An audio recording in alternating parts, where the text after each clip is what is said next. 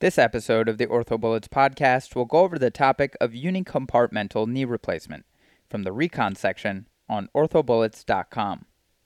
A unicompartmental knee replacement is a surgical option for knee arthritis when only one compartment of the knee is involved. As far as the epidemiology, 5% of surgeries where knee arthroplasty is indicated are unicompartmental knee replacements. As far as the location, the medial compartment is the most common. With respect to types of implants, fixed bearing is the historical standard of care. Mobile bearings have both pros and cons. The pros are that weight bearing through the meniscus increases conformity and contact without increasing constraint. Other pros include a decrease in wear pattern and excellent survivorship out to the second decade. Cons of a mobile bearing unicompartmental knee replacement is that it's technically demanding and bearings can dislocate. As far as advantages of a unicompartmental knee replacement compared to total knee arthroplasty, these patients have a faster rehabilitation and quicker recovery, less blood loss, less morbidity, it's less expensive, and there's preservation of normal kinematics. The theory is that retaining the ACL, PCL, and other compartments leads to more normal knee kinematics.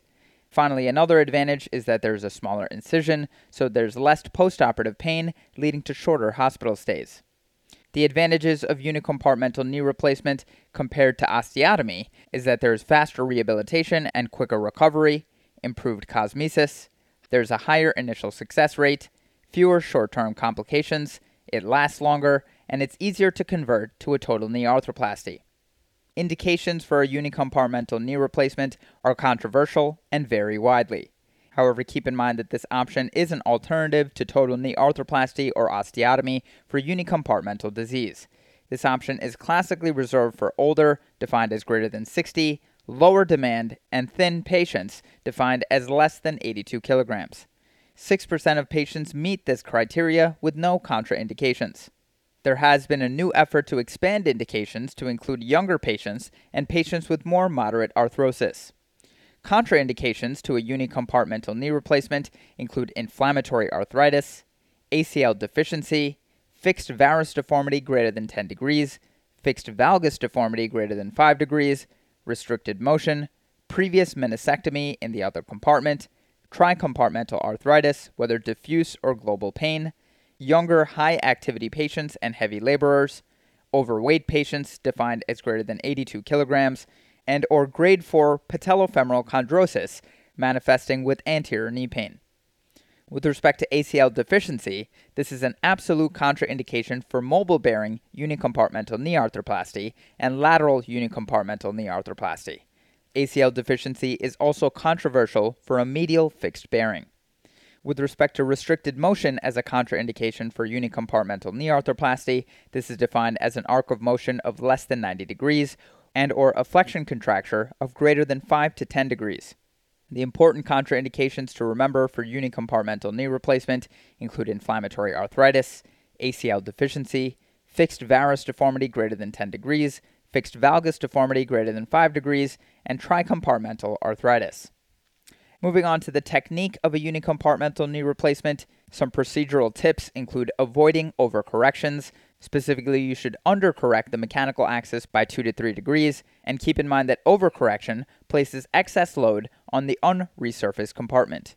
Other procedural tips include removing osteophytes, both peripheral and notch osteophytes, resecting minimal bone, avoiding extensive releases, avoiding edge loading, preventing tibial spine impingement with proper medial lateral placement, avoiding making a varus tibial cut, which increases the chance for loosening, using caution when placing the proximal tibial guide pins to avoid stress fractures, and correcting varus deformity to 1 to 5 degrees of valgus.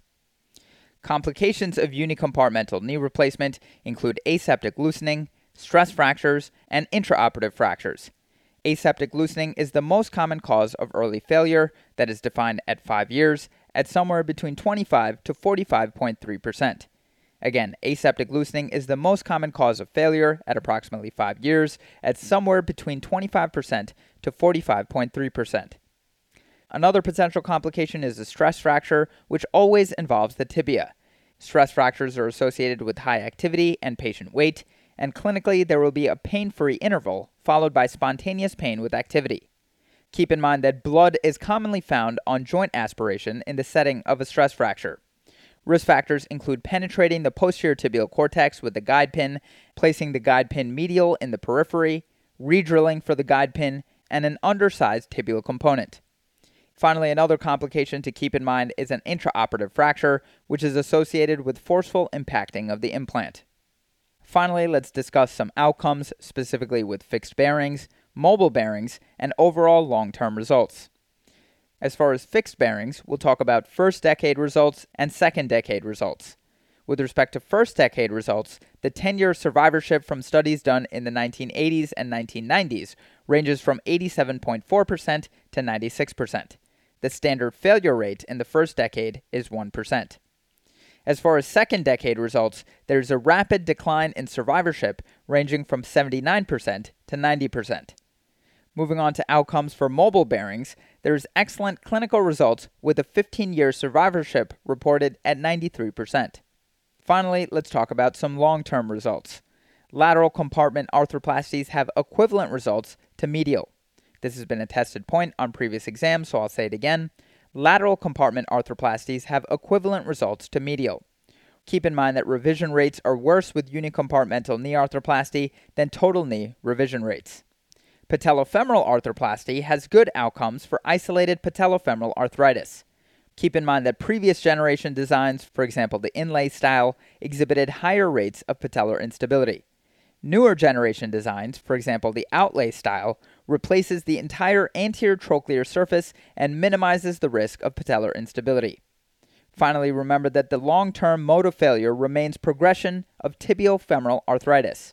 Again, keep in mind that the long-term mode of failure of patellofemoral arthroplasty remains progression of tibial-femoral arthritis. As far as causes of late failure, defined as greater than 5 years, this can be from progress of osteoarthritis, whether idiopathic or secondary to overcorrection, and keep in mind that progress of osteoarthritis is more common with a mobile bearing. Other causes of late failure include component failure, secondary to overload due to undercorrection, component loosening, which is common in a fixed bearing, patella impingement on the femoral component, which causes patella pain, and finally, polyethylene wear. Okay, so now that we've gone over the major points about this topic, let's go over a few questions to apply the information and get a sense of how this topic has been tested on past exams. The first question reads, which of the following statements best describes how unicompartmental knee arthroplasty differs from total knee arthroplasty? And the choices are 1. Total knee arthroplasty has a higher reoperation rate than unicompartmental knee arthroplasty during the first 10 postoperative years. 2. Total knee arthroplasty provides for more normal rotational kinematics than unicompartmental knee arthroplasty. 3. Unicompartmental knee arthroplasty more closely replicates normal knee kinematics than total knee arthroplasty. 4. Mobile bearings have been successful in unicompartmental knee arthroplasty but not total knee arthroplasty. And 5. Mobile bearings have been successful in total knee arthroplasty but not unicompartmental knee arthroplasty. The correct answer to this question is 3. Unicompartmental knee arthroplasty more closely replicates normal knee kinematics than total knee arthroplasty. So because unicompartmental knee arthroplasty does not require cruciate sacrifice, patellofemoral resurfacing, or rotational changes to the femur or tibia, it reliably recreates normal knee kinematics. Unicompartmental knee arthroplasties have generally demonstrated higher reoperation rates than total knee arthroplasties at intermediate and long-term follow-up, due in part to progression of arthritis in the non-resurfaced compartments. Mobile bearings have been clinically successful in both unicompartmental knee arthroplasty and total knee arthroplasty. Moving on to the next question. All of the following are contraindications to medial unicondylar knee arthroplasty except, and the choices are 1. Flexion contracture greater than 10 degrees. 2. Varus deformity greater than 10 degrees not correctable with stress testing. 3. Lateral knee joint line pain. 4. Rheumatoid arthritis. And 5. Osteonecrosis of the medial femoral condyle. The correct answer to this question is 5. Osteonecrosis of the medial femoral condyle. So contraindications to performing a unicompartmental/unicondylar knee arthroplasty include inflammatory arthritis, fixed varus/valgus deformity more than 10 degrees, flexion contracture more than 10 degrees, less than 90 degrees of flexion preoperatively, ACL insufficiency, significant arthritis in the other compartments, and joint subluxation of more than 5 millimeters. Marmer et al. Reviewed 34 cases of unicompartmental knee arthroplasty performed for osteonecrosis of the knee. At 5.5 years follow-up, they reported 90% good or excellent results. They did notice a trend to worse clinical results in cases of lateral compartment osteonecrosis. Parate et al. Reviewed 31 cases of unicompartmental knee arthroplasties completed for osteonecrosis of the knee. At 12-year follow-up, they reported 96% good clinical outcomes and a 96% survivorship as well. Moving on to the next question. A 40-year-old man has moderate lateral compartment arthritis several years after undergoing a partial lateral meniscectomy. He has a correctable 5-degree valgus knee deformity compared to his other limb. His patellofemoral and medial compartments do not show any radiographic signs of degenerative changes. His knee has full range of motion and is stable on exam. After failing non-operative treatments, which surgical option is most likely to give him the best outcome? And the choices are 1. Valgus-producing high tibial osteotomy, 2. Varus-producing distal femoral osteotomy, 3. Total knee replacement, 4. Arthroscopic debridement and chondroplasty, and 5. Tibial tubercle osteotomy with anteromedialization. The correct answer to this question is 2. Varus-producing distal femoral osteotomy. So a varus-producing distal femoral osteotomy would likely give this patient the best outcome, correcting his valgus deformity and unloading his lateral arthritic compartment. Classic contraindications to an osteotomy include inflammatory arthropathy, cruciate deficiency, flexion contracture greater than 15 degrees or less than 90 degrees of flexion. Wang et al. Performed a retrospective study on 30 patients with a varus-producing distal femoral osteotomy for valgus deformities with lateral compartment arthritis and found 83% satisfaction at nearly 8 years follow-up. Failures were revised to a total knee arthroplasty. Moving on to the next question. Which of the following is the strongest contraindication to unicompartmental knee arthroplasty? And the choices are 1. Patient age of younger than 60 years, 2. Patient age of older than 80 years, 3. Anterior cruciate ligament or ACL deficiency, 4. Varus deformity of 5 degrees, and 5. Outer bridge grade 2 chondromalacia of the patella. The correct answer to this question is 3. Anterior cruciate ligament deficiency. So unilateral knee arthroplasty prostheses cannot substitute for an absent ACL, and if arthroplasty is indicated, these patients should receive a total knee arthroplasty rather than a unicompartmental knee arthroplasty. Age is not an absolute contraindication, and the procedure has been advocated for young patients as well as older patients if they meet the appropriate indications for an arthroplasty. Varus deformities of the mechanical axis of up to 10 degrees generally are not a contraindication to unicompartmental arthroplasty as long as the knee can be properly balanced at the time of surgery. Modest chondromalacia of the patellofemoral joint, especially if asymptomatic, is not a contraindication to unicompartmental knee arthroplasty. Moving on to the next question. All of the following are contraindications for a medial unicompartmental knee replacement except, and the choices are 1. ACL deficiency, 2. Anterior compartment osteophytes and pain beneath the patella, 3. Medial-sided knee pain with medial and lateral compartment osteophytes and 3 degrees of varus deformity, 4. Lateral-sided knee pain with degenerative changes isolated to the medial compartment and 7 degrees of varus deformity, and 5. Flexion contracture of 3 degrees. The correct answer to this question is 5. Flexion contracture of 3 degrees. So unicompartmental knees rely on normal knee biomechanics to preserve motion and stability at the knee. The indications for unicondylar knee replacements are evolving. Using the original published criteria, indications for unicondylar replacement include non-inflammatory arthritis, mechanical axis deviation of less than 10 degrees from neutral in varus or 5 degrees in valgus, intact ACL, flexion contracture less than 15 degrees, no patellofemoral symptoms, although radiographic arthritis alone at the patellofemoral joint is not a contraindication, flexion to 90 degrees or greater, age greater than 60, low activity demand, and weight less than 82 kilograms. In a study of 10-year follow-up, Murray et al. Defined the following indications for unicompartmental knee arthroplasty: fixed flexion deformity of less than 15 degrees, correctable varus deformity, indicating a competent medial collateral ligament, full-thickness cartilage in the lateral compartment, and non-inflammatory arthritis.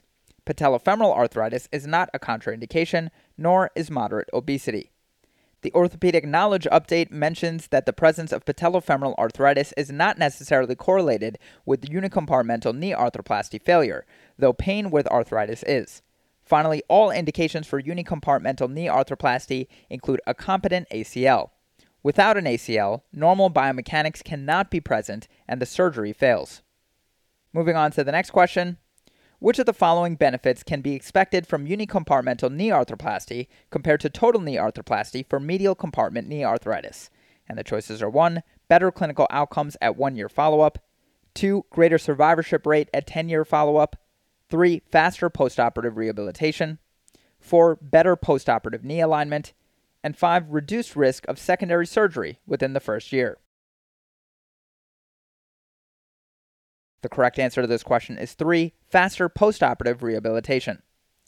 So unicompartmental knee arthroplasty has been shown to result in faster rehabilitation compared to total knee arthroplasty. Theoretically, the knee kinematics are closer to anatomic as the ACL is preserved. This has not resulted in increased longevity, less pain, or better clinical outcomes on a consistent basis. Contraindications to unicompartmental knee arthroplasty include ACL deficiency, flexion contracture, coronal malalignment, and inflammatory arthritis. Heck et al. Performed a multi-center review of unicompartmental knee arthroplasties. Survivorship was 91% at 10 years. Obesity was associated with a higher rate of revision.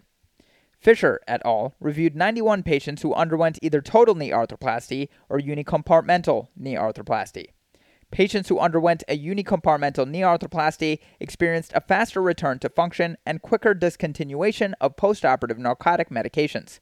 Blood loss and length of hospital stay were greater in the total knee arthroplasty group. Rate of complications was similar in both groups. And moving on to the final question. When performing a unicondylar knee replacement, a smaller incision without dislocation of the patella offers what advantage over a standard patella everting approach? And the choices are 1. The option to convert to a total knee arthroplasty if needed. 2. More anatomic positioning of the components. 3. Better ultimate range of motion. 4. Increased 10-year implant survival rate. And 5. Improved rate of recovery. The correct answer to this question is 5. Improved rate of recovery. Price et al. Compared 40 unicondylar knee arthroplasty patients with small incisions and no patella dislocation to 20 unicompartmental knee arthroplasties with standard incisions and 40 total knee arthroplasties. The average rate of recovery, which was measured by the time taken to achieve straight leg raising, 70 degrees of flexion, and independent stair climbing, following the small incision unicompartmental knee arthroplasties, was twice as fast as after standard unicompartmental knee arthroplasties and 3 times as fast as total knee arthroplasties. Accuracy of implantation was the same for the 2 unicompartmental knee arthroplasty groups. That's all for this review about unicompartmental knee replacement. Hopefully that was helpful. This is the OrthoBullets podcast, a daily audio review session by OrthoBullets, the free learning and collaboration community for orthopedic surgery education. Keep in mind that these podcasts are designed to go along with the topics on orthobullets.com, and in fact, you can listen to these episodes right on the OrthoBullets website while going through the topic. If you've gotten any value from the OrthoBullets podcast so far, please consider leaving us a 5-star rating and writing us a review on Apple Podcasts. It will help us spread the word and increase our discoverability tremendously. Thanks so much, and we'll see you all tomorrow.